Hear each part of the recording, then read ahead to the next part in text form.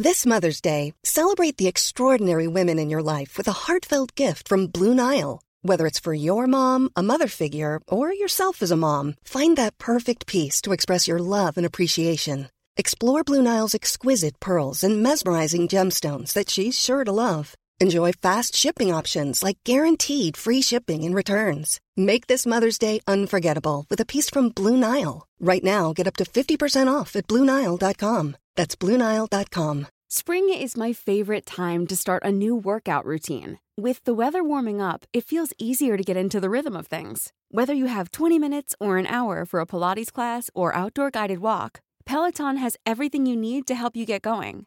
Get a head start on summer with Peloton at onepeloton.com. Hey, it's Paige DeSorbo from Giggly Squad. High quality fashion without the price tag. Say hello to Quince. I'm snagging high-end essentials like cozy cashmere sweaters, sleek leather jackets, fine jewelry, and so much more. With Quince being 50 to 80% less than similar brands. And they partner with factories that prioritize safe, ethical, and responsible manufacturing. I love that. Luxury quality within reach. Go to quince.com/style to get free shipping and 365-day returns on your next order. Quince.com/style. The idea is that it's not about having an empty life, or that you don't have what you need, or you're looking for something. It's about not being so attached to things, of allowing life to happen without your interference. So then the way you live in an empty manner, by not having to be in control of everything, you empty yourself in a way.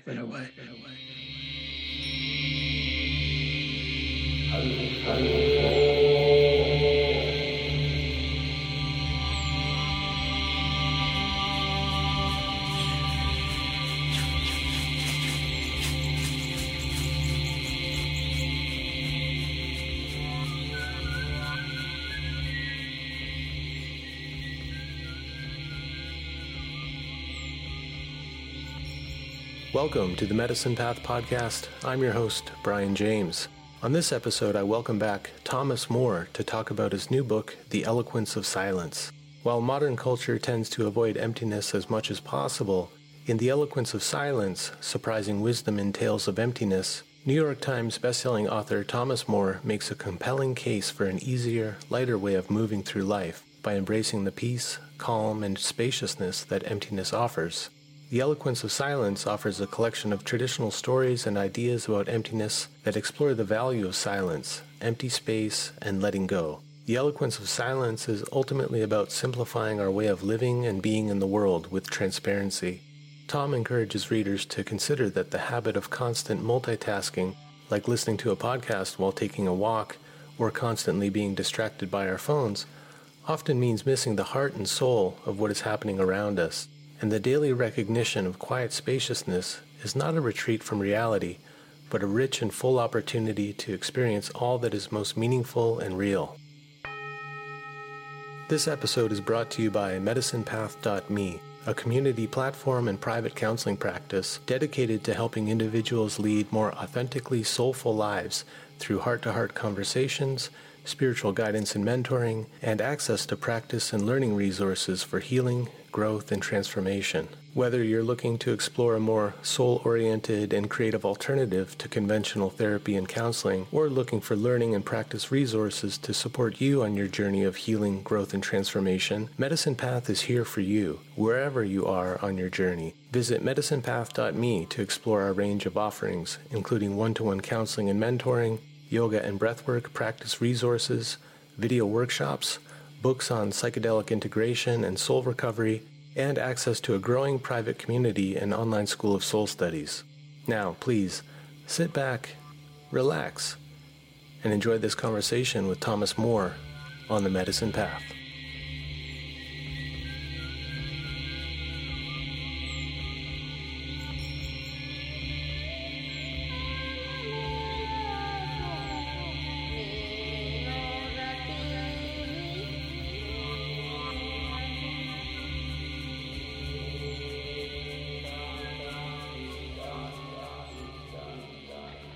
Here with Tom More.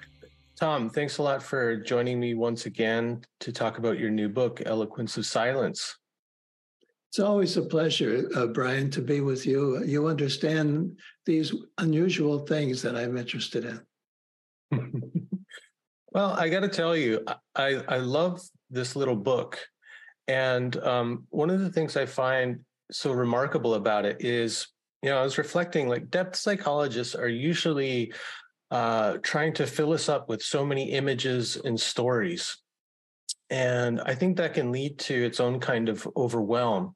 People think, like, I got to learn all of the myths, I got to learn all of the archetypes and things like that. And so I think it's quite rare for a depth psychologist to write a book on emptiness and silence. Well, I suppose, but I think one of the differences is that when I was a young man, I lived in a monastery. I entered monastic life in the Catholic tradition, and I loved that life. And it was very quiet in many, many different ways. I wouldn't say silent, although we did have our silent retreats and quiet, really silent times, but it was quiet. And I love that. And so I'm influenced by those years of mine in my writing and in my living. So this book doesn't seem too unusual to me. Mm-hmm. Well, I mean, you do provide us with some stories and images, but they are all centered around this theme of emptiness and silence. And so reading the book, I found it was quite refreshing, actually. And that's, I think, the word that I associate most with quietude and silence and not doing is just a refreshment. And so it's refreshing to have a depth psychologist write a book on silence, but it's also a refreshment to read it and to allow these images just to kind of clear the table in some ways. Yes, I've found from other books I've written, some of them in particular, that the spirit of the book gets through to the reader, and it has an impact on the reader. And I like that. I sometimes think of myself as a therapist writer. I mean, that when I'm writing, I'm doing a kind of therapy. I always define therapy in a slightly different, broader way than most people would. But at any rate, I feel that I hope that this book might create an atmosphere that is actually the topic of the book. Mm-hmm. So an atmosphere of quiet. And emptiness. Emptiness, yeah. What was the relationship? I mean, I know you're toying with some different titles for the book, and I was really advocating for Nothing Matters. I thought that was a great title. It's kind of funny. I think sometimes your sense of humor gets lost in the presentation of your books. So why did you end up going with Eloquence of Silence? I didn't decide that. When you're working with publishers, you compromise. That's what you do, because they have their own ideas. And I know from my past experience with books, I mean, I'm not sure if I am a good judge, but I feel that the publishers in the past were right and I was wrong about some of the titles that I used. For example, I wrote a book called The Religion of One's Own. And when I came up with that title, I didn't know that the word religion would turn off millions of people, just having it in the title. And the publisher told me that. He said, people won't buy it because why don't we call it a spirituality of your own? And I said, well, that doesn't get the gist of it, the whole play on the word and so on. But I think that was a mistake, because I remember when I first went out to speak about it, I went to a place where usually I would be speaking to hundreds of people, and like 25 people showed up. And I asked the conveners of the thing, I said, why aren't there more people? And they said, because you have religion in your title. So I have that experience. It's kind of stung me. And so now when publishers suggest something else, I listen more. And they felt that if I said Nothing Matters, which is one of the main titles I gave them, they said, well, people will think, well, it's just like, they don't want to buy a book that says nothing matters. It's like, they take it literally. And so I said, okay.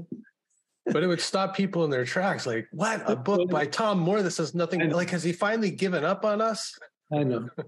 I like that idea. But my daughter came up with she thought the book should be called Empty, but which I like, just plain empty. But I know the whole tradition of emptiness, and most readers won't have a clue about it. So I thought that might seem negative to people as well. Maybe the truest book cover for this is just a blank cover, like a void. Yes. Yes, I was hoping for something like that, or at least maybe a little Zen-like cover that would. But again, the covers, the publishers know what works for them. And so, as I say, it's a compromise. Yeah. Well, I mean, that's very much, that attitude is very much in the spirit of the book, of Emptiness. Yes. Yeah. I wonder if you could just talk a little bit broadly about emptiness and what, I guess, cultivating an attitude of emptiness can bring to your life. Well, first of all, you have to say that that emptiness is a very old idea, very, very old idea. It's very common in Zen Buddhism in particular. But throughout the East, the notion of being empty is a very common one. It's one of the greatest hymns or prayers that people say is the Heart Sutra, which is, the word empty is used like maybe 50 times in this one prayer, and one that I really love. But the idea is that it's not about having an empty life, or that you don't have what you need, or you're looking for something. It's about not being so attached to things, of allowing life to happen without your interference. So then the way you live in an empty manner, by not having to be in control of everything, you empty yourself in a way. There's a Christian idea of emptiness. It's called kenosis, which is about a particular kind of emptying of yourself. That's what it means, pretty much. And I think that's part of the emptiness I'm interested in, kenosis. You empty yourself and let life itself guide you. And you don't have to be in control of every single thing. And you don't take everything literally. You have a big gap between the things you talk about and what you intend. In other words, you speak more poetically, and you don't insist on things, and you don't have to believe in everything. I think emptiness is not really about belief so much as letting life be, and let the mysteries be, and you don't have to explain everything and understand everything. So that kind of emptiness can be very freeing and liberating. Yeah, like a kind of ambivalence. I remember I was spending time with an old yoga teacher years ago, and he had spent time and been influenced by someone who is known as the anti-guru guru, U.G. Krishnamurti, who's kind of a brother to J. Krishnamurti, who's the more famous Krishnamurti. And he said that being with U.G. was like being with a cat. He said no agenda. There was no agenda there. He was just in his natural state, which meant not that he was in a yogic posture all the time, but he would kick back on the couch, and friends would come over and talk to him and bring him questions, and he would rather sing songs or tell jokes, things like that. But I love that. It was like being with a cat. There was no agenda. Beautiful, yeah. It's like a cat. It just sits there doing nothing. It's a very good idea. And one of this book of mine is 30 stories, or in some cases, little statements from people about emptiness. One of the traditions it's an old tradition, that when you want to talk about emptiness, you might use an image of something that is actually empty. Like there's a story there about an empty pot, or there might be quotations from the Tao Te Ching that talks about how a house needs the emptiness of windows and doors. And so what I do is I take those concrete images, and even though there are traditional ideas about them, I use my own imagination as well to see how that emptiness, how these stories give us another view of what emptiness could be. So there are 30 different facets of emptiness in this book. Mm-hmm. Yeah, I wonder, one of the things I was thinking about leading up to this talk was maybe reading a couple of these little stories or poems and then having you just comment on them.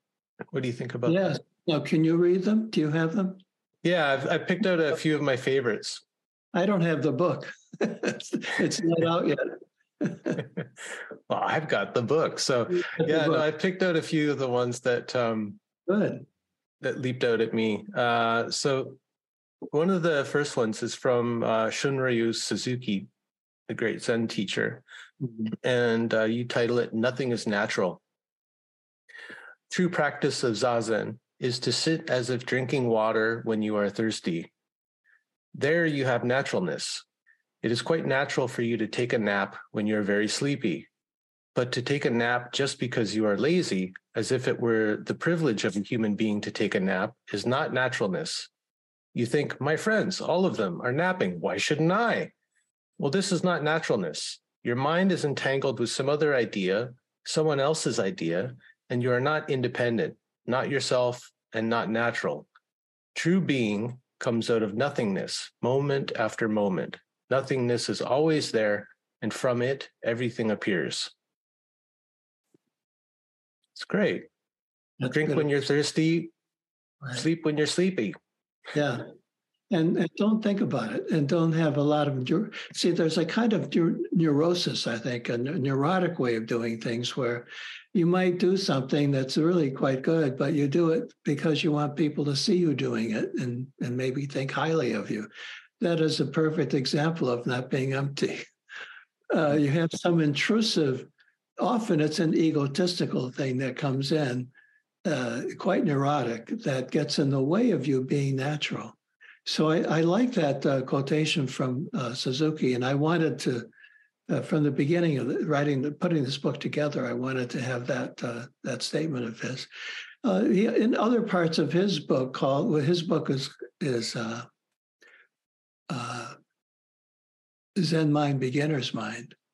And beginner's mind is a kind of emptiness too. It's like you go back to, you're starting over and you don't know anything. Mm-hmm. That's another way of having a beginner's mind and being natural. But I thought that that his idea, his image of the frog too, not just the cat, but the frog for him is an example of being natural. You just sit like a frog, and you don't really do anything. And, until it's time to leap or to grab a fly. Or you stick your tongue out or whatever they do. And to grab a fly. But then it's coming really out of the emptiness. The frog is really still all that time, and then suddenly it goes into action. So that is a pretty good example of emptiness. It's not that you want all of life to be just sitting around. That's not it.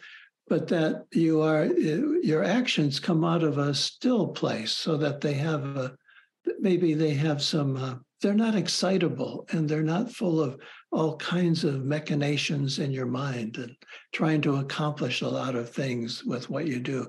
It's just doing. And if you can get close to that naturalness, I think you're close to emptiness. Mm-hmm.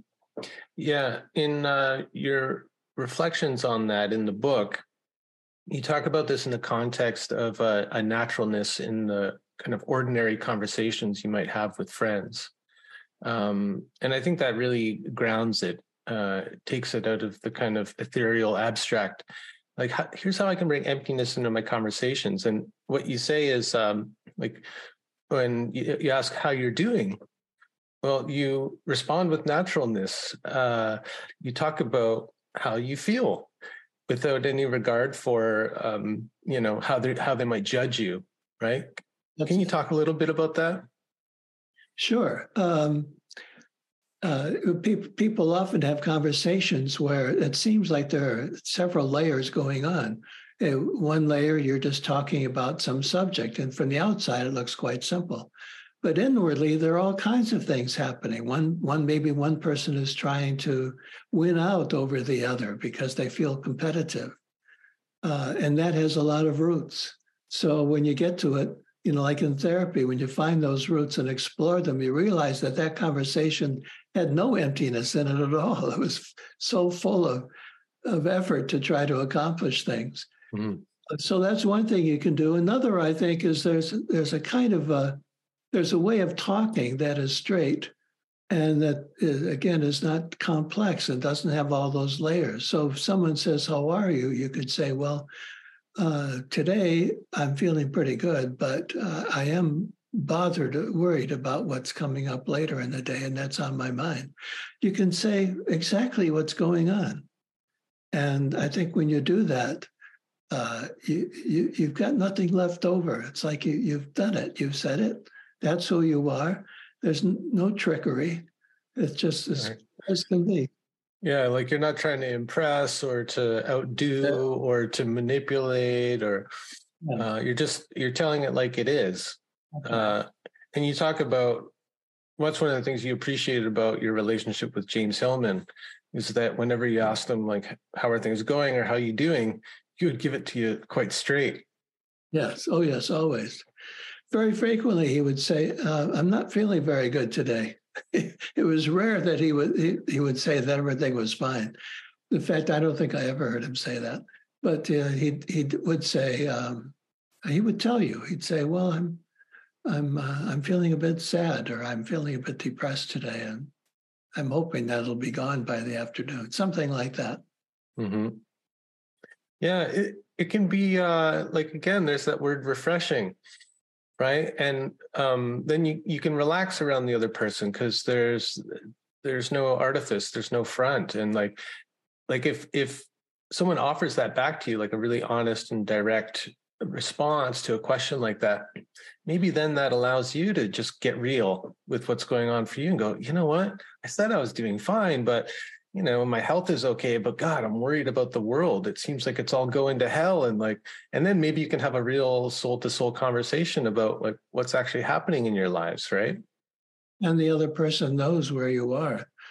They don't know if you just give a pat answer, the usual thing.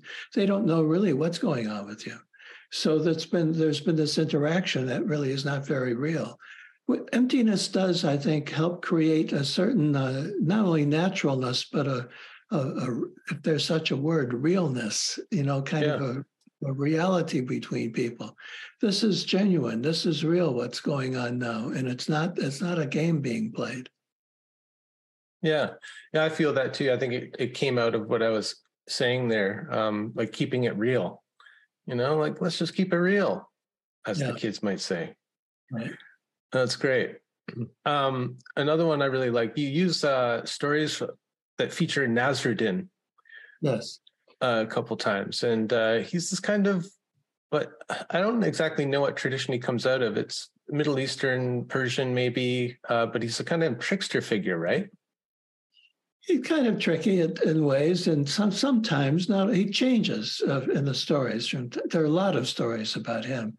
I think it's basically, he's a Sufi character, as far as I know. He comes out of the Sufi tradition, or they use him a lot. They use stories about him. And so often they are teaching stories. And sometimes he's just a simple, pious teacher. And other times he's very wily and you don't know what he's up to. Yeah, like he plays the fool. So there's one that's really great. It's called The Empty Plate. Nasruddin was having dinner with a group of friends at the home of a wealthy and powerful civic leader. The host was obviously competing for attention and watched Nasruddin closely. The servers brought a platter of large, juicy melons for dessert, and the two prominent men ate theirs with gusto. But then the envious host took his plate of melon rinds, and when Nasruddin wasn't looking, piled them on Nasruddin's plate. "You're a glutton," he said to Nasruddin. "Look at all the melons you ate." But Nasruddin pointed to his host's empty plate and said, "Well, at least I didn't eat the rinds." Right. Right. So there we have. I mean, is that the end of the teaching? Like, how are these given in the Sufi tradition? Like, is that where the story ends? Yes, Or do it ends there, but they can be used for discussion or maybe a teacher interpreting them in a certain way, the way I would do it in the book. So it's there. As far as I know, there are no standard interpretations of these stories, but they are used to teach lessons and I think more than teach lessons. Probably be better to say that they are used to upend the usual thinking of the student. It's like a Zen student too. The purpose of the teaching is to, in a way, take away what's comfortable for the student. And I think Nasruddin does that a lot. He's a Hermes-like character. Mm-hmm. You can't really fully trust him, and you don't really know what he's up to. But he makes you think and makes you reconsider everything. Mm-hmm. So talk about the story a little bit. What do you think is the point of it? Well, one part of it is that there are different aspects of it. One would be that you have two people, or you have who are somewhat in competition, and the civic leader there, the man from the city, is really, he kind of goes too far in trying to make Nasruddin look bad. So we see that can happen. That people he piled all these these melon rinds on Nasruddin's plate, but what happened was then his plate was empty. And that's the emptiness in the story. Nasruddin sees the empty plate and makes use of it. He sees the emptiness there and is able to say, well, look, this shows what you're up to. It shows who you are. The empty plate. That's a common image, the empty plate.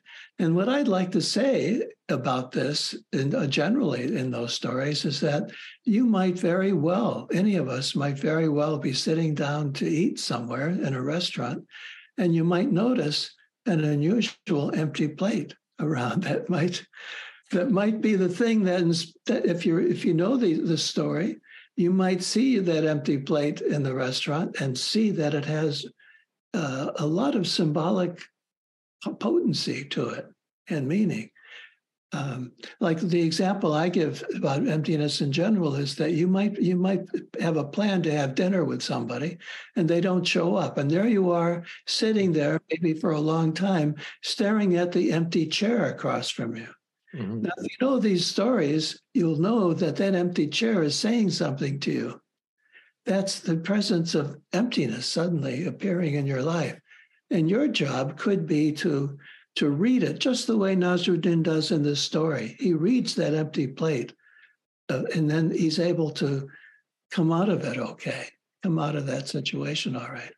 Yeah, well, maybe like sitting across from that empty table setting, that empty plate, instead of wondering about what it means that your friend's not there, didn't show up, that it reflects badly on you, that, maybe, kind of filling yourself up with all these kind of negative ideas or interpretations, you could just empty yourself and enjoy the meal and enjoy the kind of time by yourself or time to just really focus on the food.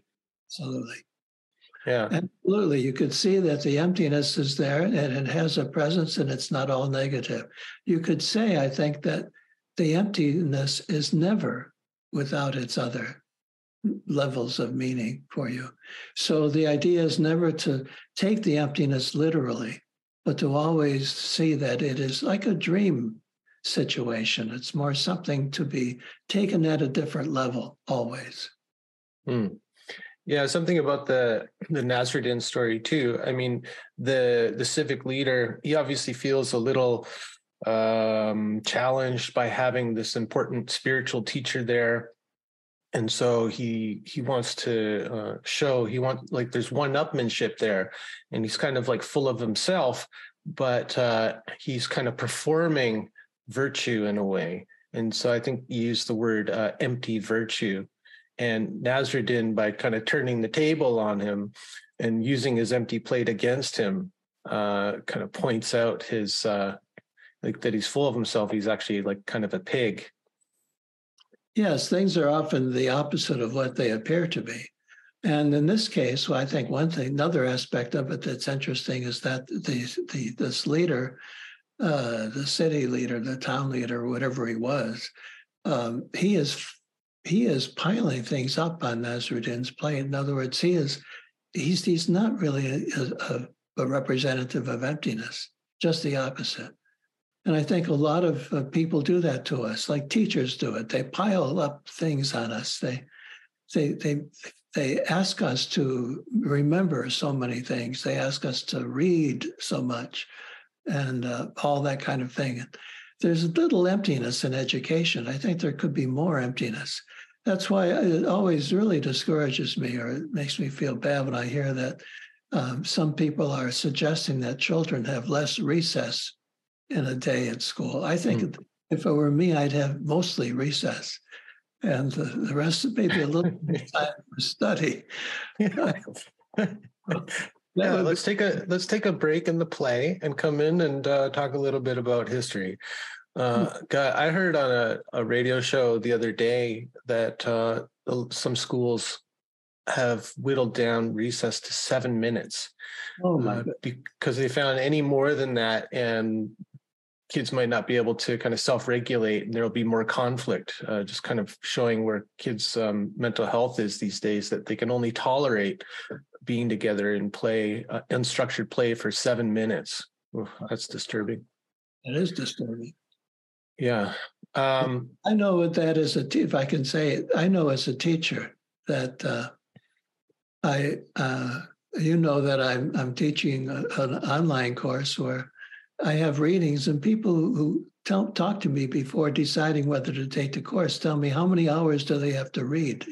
And I tell them maybe 20 minutes. And they go, where's the value? I want to be crammed full of stuff. I want more bang for my buck. That's it. That's the opposite of emptiness. I want more.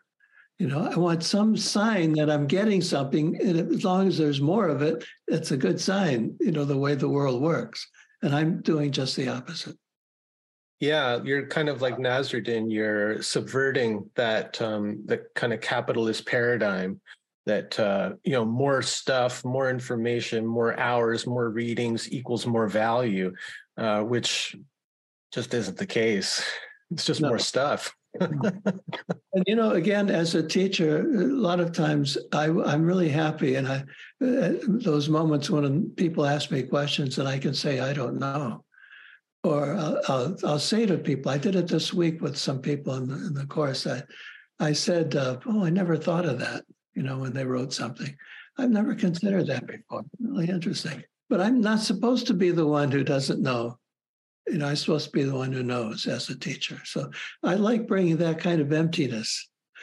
There's another story. I don't know if it's in the book, actually. I don't remember. But one time I was lecturing in Syracuse, New York, at an interfaith conference.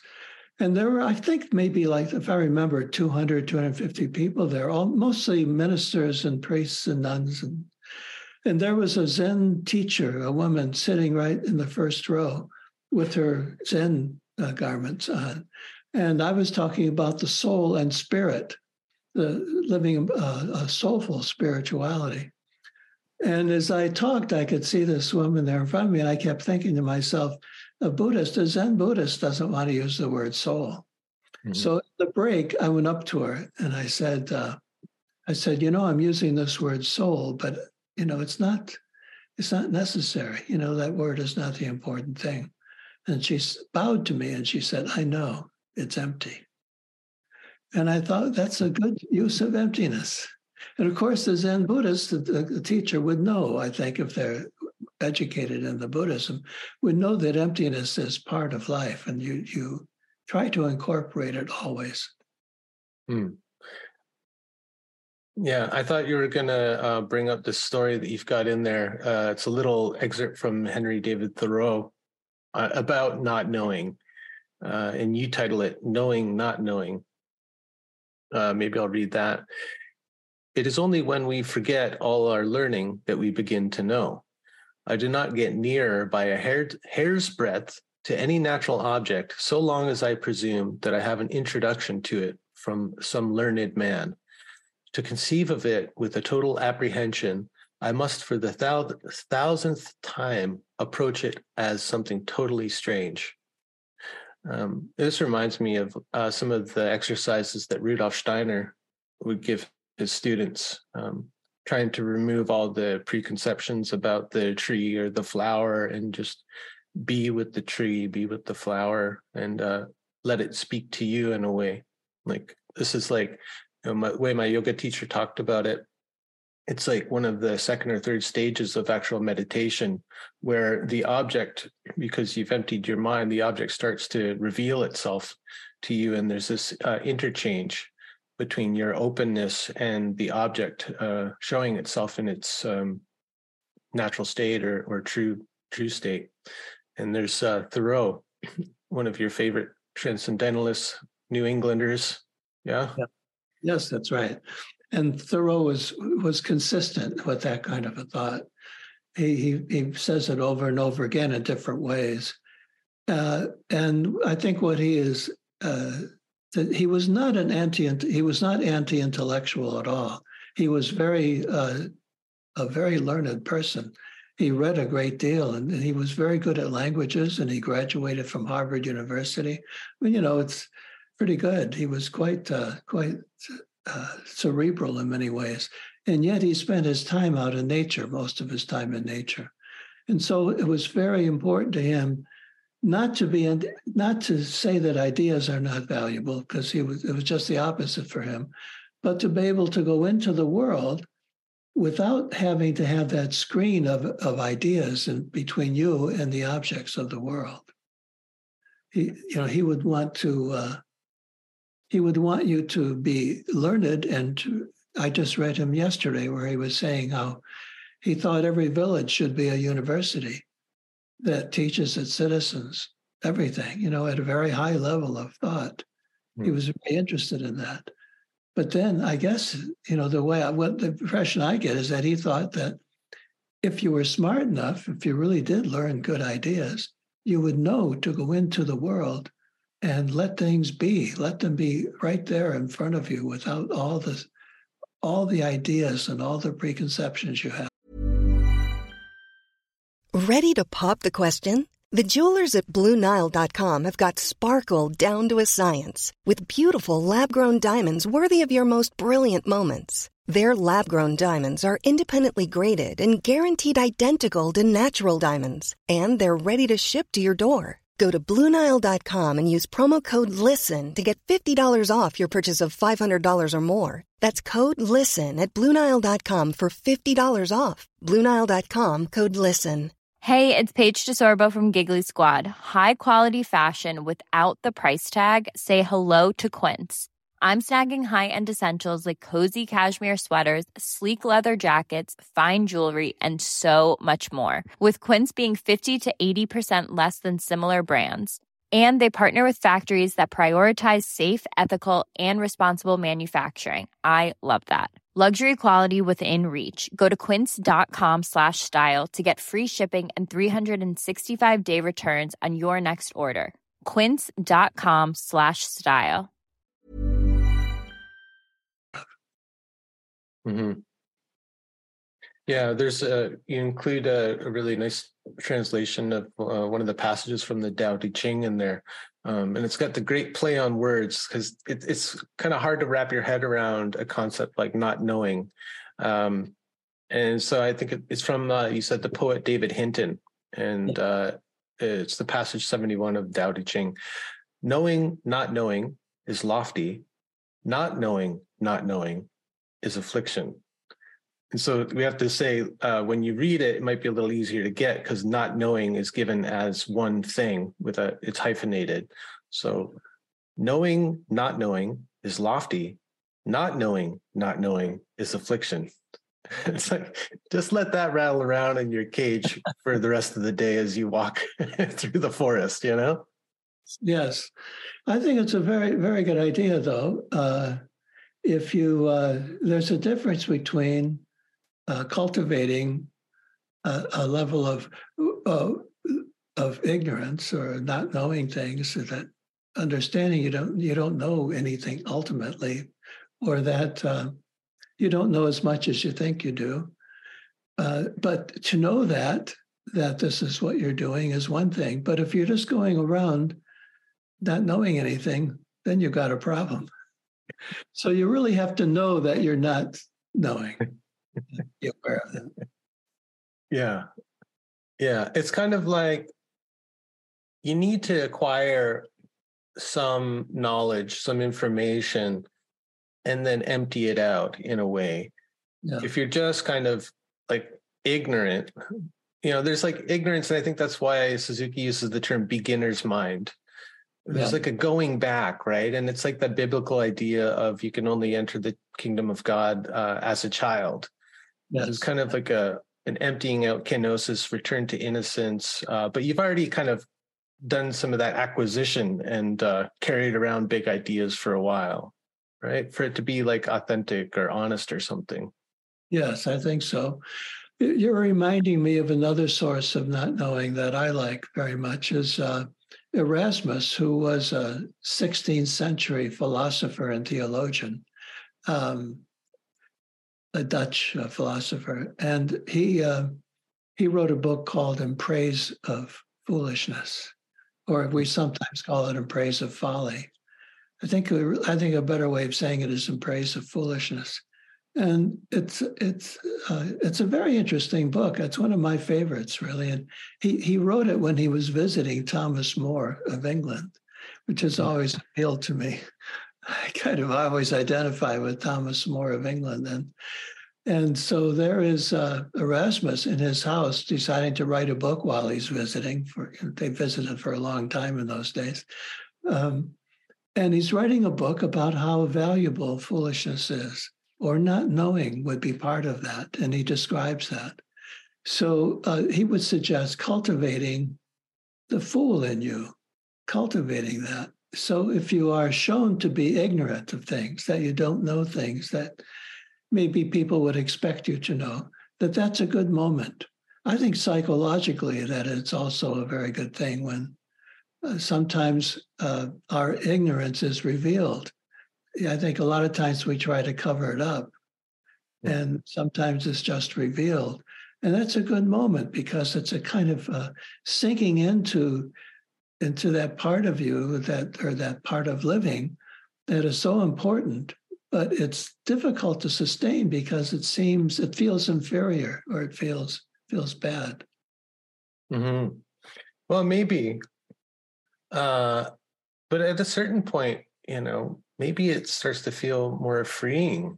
And I don't know, like for me, what that turning point was. It was like just like a softening of the ego over time, maybe, to where I just don't care about seeming smart or being better than anyone at anything else. I just try to enjoy what I do. But I don't know how you cultivate that other than go through life and maybe get knocked down enough times. Yeah, I think that's it. I feel it myself. I feel frequently that I should know something that I don't know. It happens all the time. Well, yeah, you carry a lot of projection. You're a well-known author of these spiritual and soulful books. Right. So yeah. So there are these expectations, and I often fail them. And that sinking feeling, I remember going back to James Hillman, he used to say that inferiority is really where the soul is found. You find your soul in your inferiority. If you can find those places where you are not on top of it, where you are not perfect, and where you can't do what you'd like to do, those moments are really where you finally open a door to that deeper element in you that is your soul. So I think of it that way, and I feel very practiced because it happens to me a lot. Well, yeah, you're the big man. I mean, you're like the wise elder. You got people coming to you all the time, and if you say, well, "I don't know," or "Hey, you know what? I've never thought of that before," it will shock people. I suppose. That sounds like such a Hillman thing, though, that inferiority is more associated with the soul. And I think maybe the opposite of that would be inflation, would be this kind of spiritual puffing up or elevation and that kind of thing. Yeah. Yeah. Well, inflation is wind, right? Flatus means wind. That's the And what kind of wind? Flatus sounds familiar. I know, it's the flatulence. Yeah. That's great. See, in that, there's the deflating aspect of humor right in the word. It's great. Yeah, that's right. That's right. Right in there. And most spiritual teachers don't see the connection between flatulence and the spiritual wind. Blowing their hot air. Hot air as well, yeah. So, but that's there, and I think that there is that feeling of the spirit of being superior, like I'm perfect, I'm striving for perfection, or I know I know things that you don't know. So I get that feeling from many spiritual people, and I don't mean just traditional people, the traditional religions. I mean very contemporary spiritual people. Well, I think look at me often. I've seen the look on their faces for me, and with just thinking pity, on me that I don't know what they know. And I just sit with it. It's fine with me. I'm happy to be in that role. That's fine because I don't have aspirations to know everything or to have that tight grip on the truth. It reminds me, Stephen Jenkinson, who's a Canadian writer, and he doesn't call himself a teacher. He's a practitioner that you can go hang out with and maybe learn a few things from. But he would talk about, walking into a room full of people after some big introduction about, him being some kind of visionary or something like that.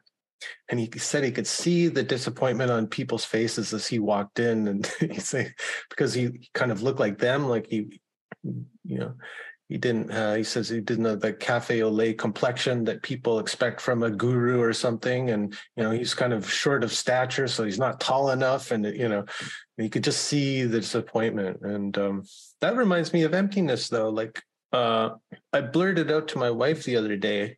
I don't know if I've heard this somewhere before, but we were talking about something and I just blurted out, expectation breeds disappointment. And then I thought, well, that's kind of like, I think what Tom's talking about in this book, that if you can empty yourself of expectation and you can go into situations with like a kind of a fresh mind and avoid some of the suffering that a lot of those things that we fill ourselves with, that they can bring. Yeah. Well, I would maybe counter that with expectation begs for emptiness. It just wants to be emptied out because it's too full and it's too. If you don't empty it, then you're probably going to be disappointed, which is even more of a deflation, as it's going to happen to you. So it's better not to have your expectation. I think it's probably not a good idea to say don't have any expectations. That's just part of life, to have some expectations, but they need to be empty. They could be emptied if you're going to practice emptiness. If let's say your friend didn't show up for your dinner and you're facing that empty plate across on the table from you, that would be a good time to reflect on emptying your expectations if you're not thinking about something else. Yeah. And maybe rethinking your friendship with that person, if they just forgot about you or, whatever. I like this little, I guess it's a haiku, although in the translation that you give, it's not in a real haiku form, but I think originally it's a haiku it's two parts. Ryokan, And it's a response that he wrote to poet Basho. And so I wanted to read the original and then Ryoken's response. And I've done my own translation based on something you mentioned in the commentary, because I think it just reads better. Yeah. So the original poem, old pond, frog jumps in, plop. And then so the Ryoken's response is, new pond, frog jumps in, silence. I just love that. I love that it's like a response to another poem, and they really go together. So I want to hear your thoughts on it, and I have my own thoughts about it. Well, I've been thinking about that poem of Basho, as many people have for many years. It's a very old, hundreds of years old, that poem of Basho, and yet it's hung around as one of the most important poems of that tradition. And you think, well, what's so important about that? About a frog sits and jumps. Sometimes the translation is, instead of plop, they translate splash. Or sound of water. Sound of water, yeah. A lot of different possibilities there. And I've always liked it because, in its original form, because one of the reasons I like the translation splash is that we can say that a lot of people say they want to make a splash. They want to really, in other words, people do try to make a splash, but this frog is just doing it naturally. And that's what happens when he jumps in. There's a sound, there's a plop, and it's natural. That's what you'd expect. That's what the beauty of it. So the frog jumps in and there's nothing happens, but you hear the sound of his plopping. And I think that's an interesting image for all of us, that whatever we do, for example, for me, I don't know, it makes me think right now. So I've written all these books over these years. I wonder about it because I'm not sure that's a good way to spend your life, writing books. But anyway, that's just the way it's turned out for me, and I did it, so I can't undo it. So in a way, that's me too. For me, it's like, okay, so I write the books and I go around talking to people. To me, that's the plop. You write a book, and what it comes from me, plop. That's about it. But plop has a different feeling than splash, right? Plop sounds kind of like, ooh, maybe it didn't make the big splash that I was hoping for, but it's just a kind of plop. I like plop from that point of view, yeah, because it doesn't have that feeling of something really happened, something big, yeah. But that's how I feel, and I've thought about this. That for me, it's a plop. It's not a big thing I should think about much. I should just be there with the plop. So I like that. On the other hand, I also like the revision of it to say no sound, or what did you say? A silence? That's what you said. You maybe would prefer that translation of silence. Yeah. Because then it's there's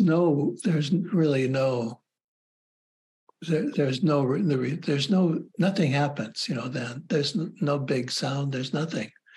No, silence is something really quite pure. Then it's and I like that too. So if I think of it for myself, so if I keep writing books, I and people always want to say something about it, but to me, there's nothing to be said. It's like I don't want to talk about it really. It's just you do it. You do what you have to do. You do what you do. I never intended to write books. That was not my intention in my life ever.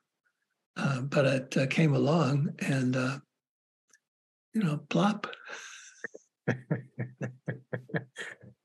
Well, you talk about how, you kind of imagine the second frog that doesn't make a sound going into the pond is maybe a sleeker. Or you could think, like an Olympic level diver. They have such good form that they just like kind of slide right into the water. Yeah. They just slip into the water. So there's like a grace and an elegance in that. I don't get that feeling from the poem, though. Do you? No, I kind of had a different read on it, actually. What jumped out at me in the two poems was the old pond and the new pond. Yeah. So old pond, frog jumps in, plop, or splash. Right. New pond, frog jumps in, nothing, silence. Yeah. And so what jumped out at me was old pond, immediately the image of an old pond covered in like pond scum and lily pads and bulrushes, and then a new pond being clear, empty. Oh, I see. And that being the difference between making a sound and going in silently. So for me, it was more about the pond and the buildup, thinking about my mind and buildup of old ideas and conceptions and things. We have a lot of plopping around. But if it's clear, maybe things come in easier, less resistance to new ideas or freshness. So you're preferring the new pond then? I don't know if it's preference. I think maybe that's what the poem is saying to me. Like the frog maybe is like a new idea trying to jump in or something. And if my head is all full of old stuff, it won't go in as easily. Yeah, I think it's worth really what you're doing is amplifying, or that's not a good word because that's in Jung, but some kind of elaboration of that image, of these images, and trying to see more. I think that's very valuable to think about what an old pond is compared to a new pond, the difference between a plop and a splash and silence. And why is it a frog that we're talking about anyway? About a frog jumping pond. And there are it raises a lot of references. I think about the beautiful, that's the fairy tale of the Frog Prince that Joseph Campbell wrote about so beautifully, I thought. So I have a lot of associations with this poem. And so I think sometimes that, a little bit like you, I feel that the old pond has a lot of associations and the new pond might be fresh and not so surrounded by all those things. And maybe there'd be some silence. So I think it's worth that conversation. And you could talk about this. We could talk about it again next week and we'd have different thoughts about it. Yeah. Well, that's kind of the beauty of the simplicity of the poems. Like the emptiness of the poem allows you to kind of fill in the gaps with things that you bring from your experience, right? Exactly. That's a nice way to put it. The poem itself is empty, and it teaches us then the lesson that emptiness can be fruitful.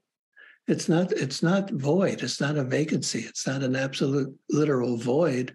It's just the opposite. The emptiness can inspire all kinds of things, all kinds of activities or thoughts or who knows what. Mm-hmm. Yeah. Well, I think that's wonderful because that's another reason why I find those little haikus so refreshing. Sometimes, I think it's one of those things I think I should read poetry and appreciate it, right? Like you're supposed to if you're a cultured person or a soulful person. But so much of poetry I can't get into. And maybe one of the reasons why I can't get into it is because there's not enough space for me to enter it. It's full of words and images and clever wordplay and things. And I can be kind of dazzled maybe by the poet's ability with language. But something like that, immediately I get an image and it's an image from my unconscious. I don't know if the pond that I'm visualizing is the same as the one that Basho's visualizing. It's probably not. Or even the frog. Is it a little fat frog? Is it a sleek green frog? Is it like a wordy frog? So there's there's this emptiness that draws me into it and creates like a world that I can enter. And it's like, 10 words. It's amazing. Yeah, I think that's right. There's something important here, I think, significant anyway, that a poet like Basho, and there are some modern poets like him, their idea is to carve out a hole, some space around all the fullness of life. There's so much fullness of life these days that we could use something that doesn't give us everything. It just is like a skeleton, or maybe just an insinuation, rather than anything elaborate. And it allows us then to have an imagination. If the poet gives us everything, gives us all kinds of detail and wants to tell us how to feel about things, then there's no emptiness. There's no opportunity for this other thing, which is very creative. Yeah, there's no room for us, what we bring to it. I was talking about this with a friend just the other day, how so many people that I'm meeting in my practice, especially, but in just generally in life, so many people have a lot of anxiety right now about so many different things, what's going on in the world, what's going on in their life. And what I find just with a little kind of digging, a little bit of inquiry, is that so many people right now are completely overwhelmed. And they use the word overwhelmed, but I just think of it, they're just so full. They're so full of, the news that they're taking in, all of the images that they're taking in through the social media and, advertisements everywhere. They're reading self-help books. They're trying to but they're just filling themselves up with all of this stuff, all of this information and images. And I think that's what leads to the feeling of overwhelm, is just too much fullness. And so I'm always recommending to people to try to make some space for just emptying out, not doing, give yourself some space. And then you might find that, I think about it as like emptying out the mind so that something from the soul or the heart can come forward and then give you some guidance or inspiration. But if you're just looking to fill yourself up with solutions or more information, it's kind of causing the problem that you're then trying to get rid of, Yes, this is really getting close to my motivation for putting this book together. I say putting it together because it's not exactly written, I do write comments, but putting this thing together, because I do feel that in this world today, we do need we do need that emptiness of whatever form it takes. It can be I do use the word you've been using, refresh your emotions and your thoughts. And I was reading in Henry David Thoreau last night that he was talking about putting a border around your life that is empty, a border where nothing is happening. Have a good border where you're not doing anything. And he gives an example how he said that he got up in the morning and had his bath and had some breakfast, and he sat in his chair and he didn't realize that what was going on until late in the afternoon. He was still sitting in his chair and still looking at things around him. And then he thought, well, that's a good day. That's not the way you spent every day, but that was a good day because it had more of a border than usual, more emptiness than usual. So it doesn't have to, there are no rules about how to do this, but I think we could all practice emptiness in the sense that find our own way to bring some nothingness, something where we're not doing anything, or we're not trying to accomplish anything. I remember one time, this reminds me, my family, who are pretty educated in all these things, my daughter and my wife and my stepson. And so they were all talking about their names. My wife and daughter both had spiritual names that were given to them, and they really liked them. And my stepson has his own spiritual name, and they said, "What's yours?" And I said, "Well, my name is Wu Wei," and that means essentially not doing anything, accomplishing something, but not doing anything. Wu Wei, as I understand it. So I thought I'd like to be called Wu Wei, the guy who doesn't do anything, but still accomplishes something, even though he's not doing anything. And I think you can have that feeling in your daily life. Like for me, people say to me, I've written 32 books now. They say, you must really be disciplined to do all that. And I think that's a weird sound to me, because I would never call myself disciplined. I've never felt disciplined in my life. And I don't feel disciplined writing these books. I feel great joy with them. And if I have a moment to give to writing my book, I feel like that's stolen from all the busyness around me and all the things that people want me to do and expect me to do. So it's a great emptiness to be able to do that work. That's great.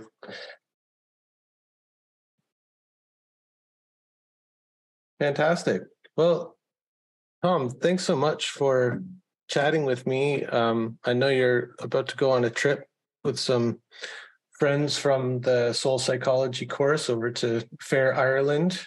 Yes. I'm a little jealous just that you get to be surrounded by the language and that accent. It's beautiful. It's music to my ears. It's like food for my soul hearing people speak with that Irish tongue. There are many different Irish accents. I used to know them by county. If I heard someone speak, I knew what county they were from. There's so many, but some of them are unintelligible to me, and they're not the sweet lyrical ones. And there are others that are pretty rough. But generally, I think there's a musicality in the way people in Ireland speak, and it's something you get used to, and when you leave it, you feel the loss. Well, yeah, thanks for making the time to speak with us. The new book is out in May, right, on New World Press? Yes, May 23rd. Great. And are you going to continue with your soul psychology course? I don't know.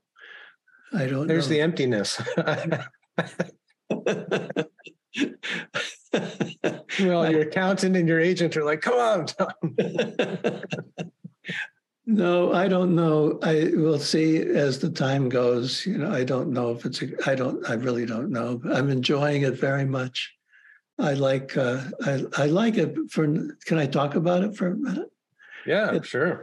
I like being able to finally teach in a way I've always wanted to. I've always had to teach for universities or some organization, and they all had their rules and requirements. And therefore, I've been fired from places. I was denied tenure at a university because of the way I taught. At least I think that's why they fired me. And other places too were not happy because I didn't. So now I can teach online the way I want, and I find, and I do practice emptiness with it. I really do, in many different ways. And I think it helps. I think that people coming there have a lot of room to learn things. It's a lot of space to learn things.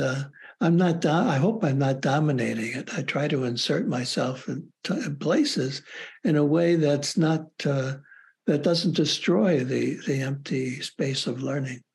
So it's a great challenge, but it's also a great deal of fun for me. So I don't know if I will be able to continue. I love doing it, but it all depends. There's still the interest is still there. A lot of people are interested in it, so that's an important factor. I can't teach if no one shows up. Yeah. Well, I know you talked about maybe figuring out a way to do it more as a self-directed course as well for people.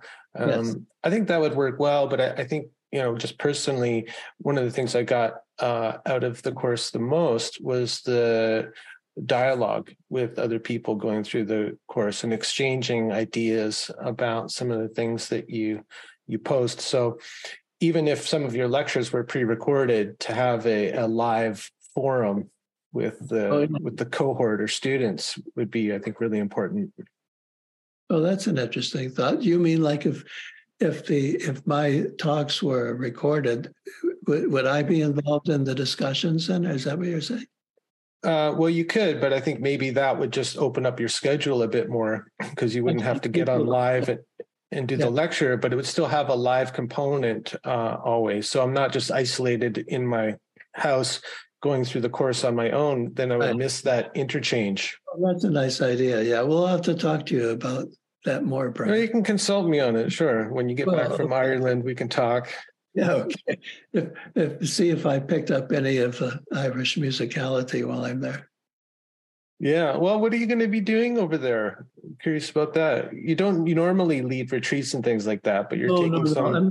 I'm not a leader of retreats. Elsewhere, I don't take people to other places. No, I don't do that. I've done a lot of workshops over the years, many, all over the United States and Canada. But I'm not going to be.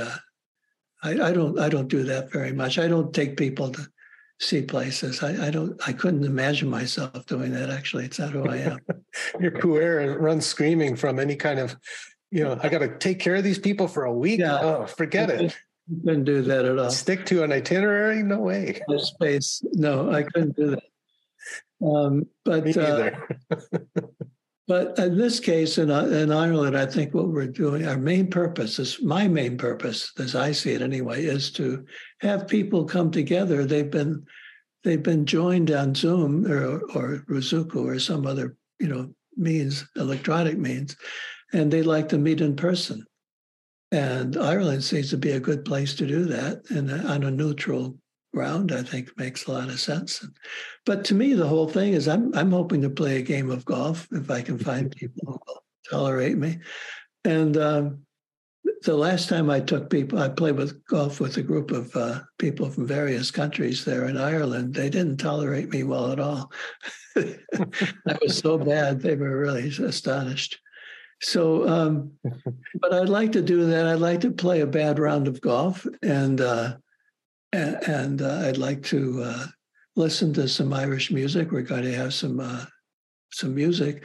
We're hoping my daughter would sing. She lives in Ireland, and she knows enough Irish, the Irish language, enough to sing some traditional songs. But she's not doing well physically right now, so I don't think she'll be available for us. But I think we'll have a great time, and just being there, what the Irish call crack, have a good crack, and I think that's the main thing.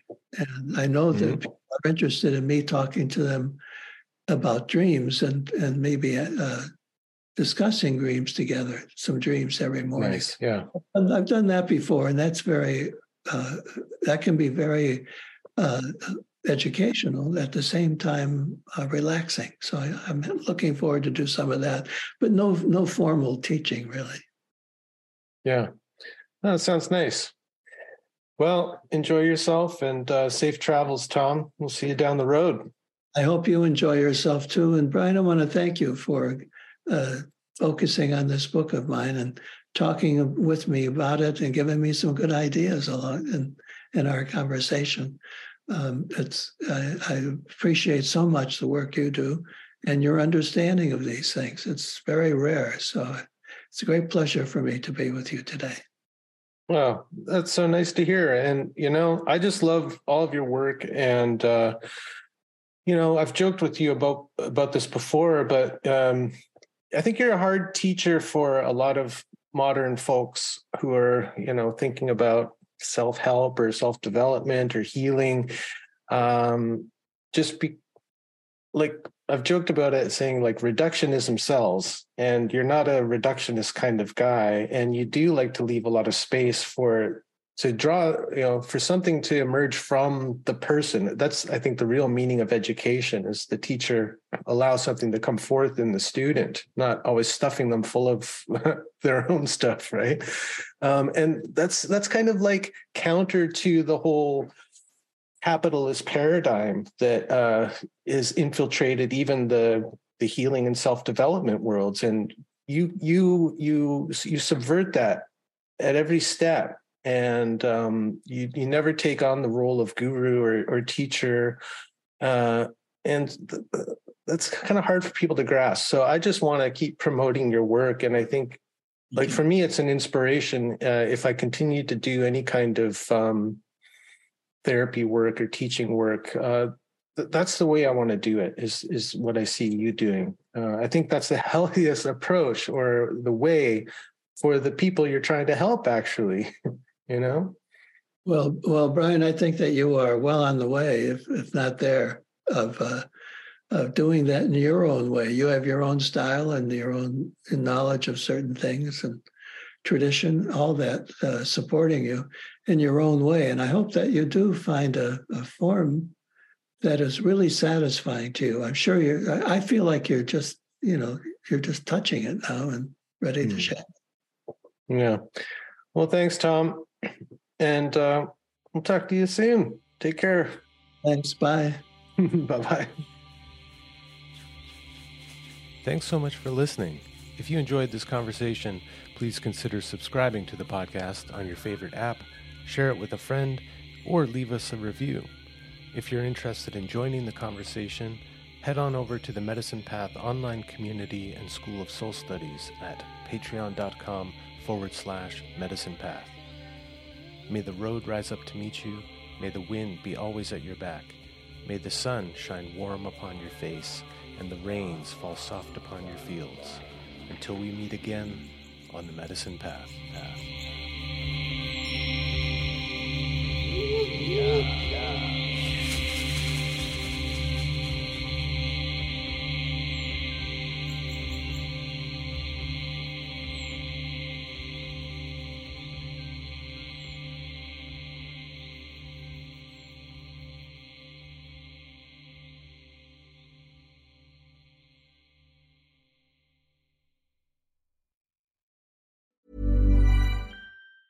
Ever catch yourself eating the same flavorless dinner 3 days in a row?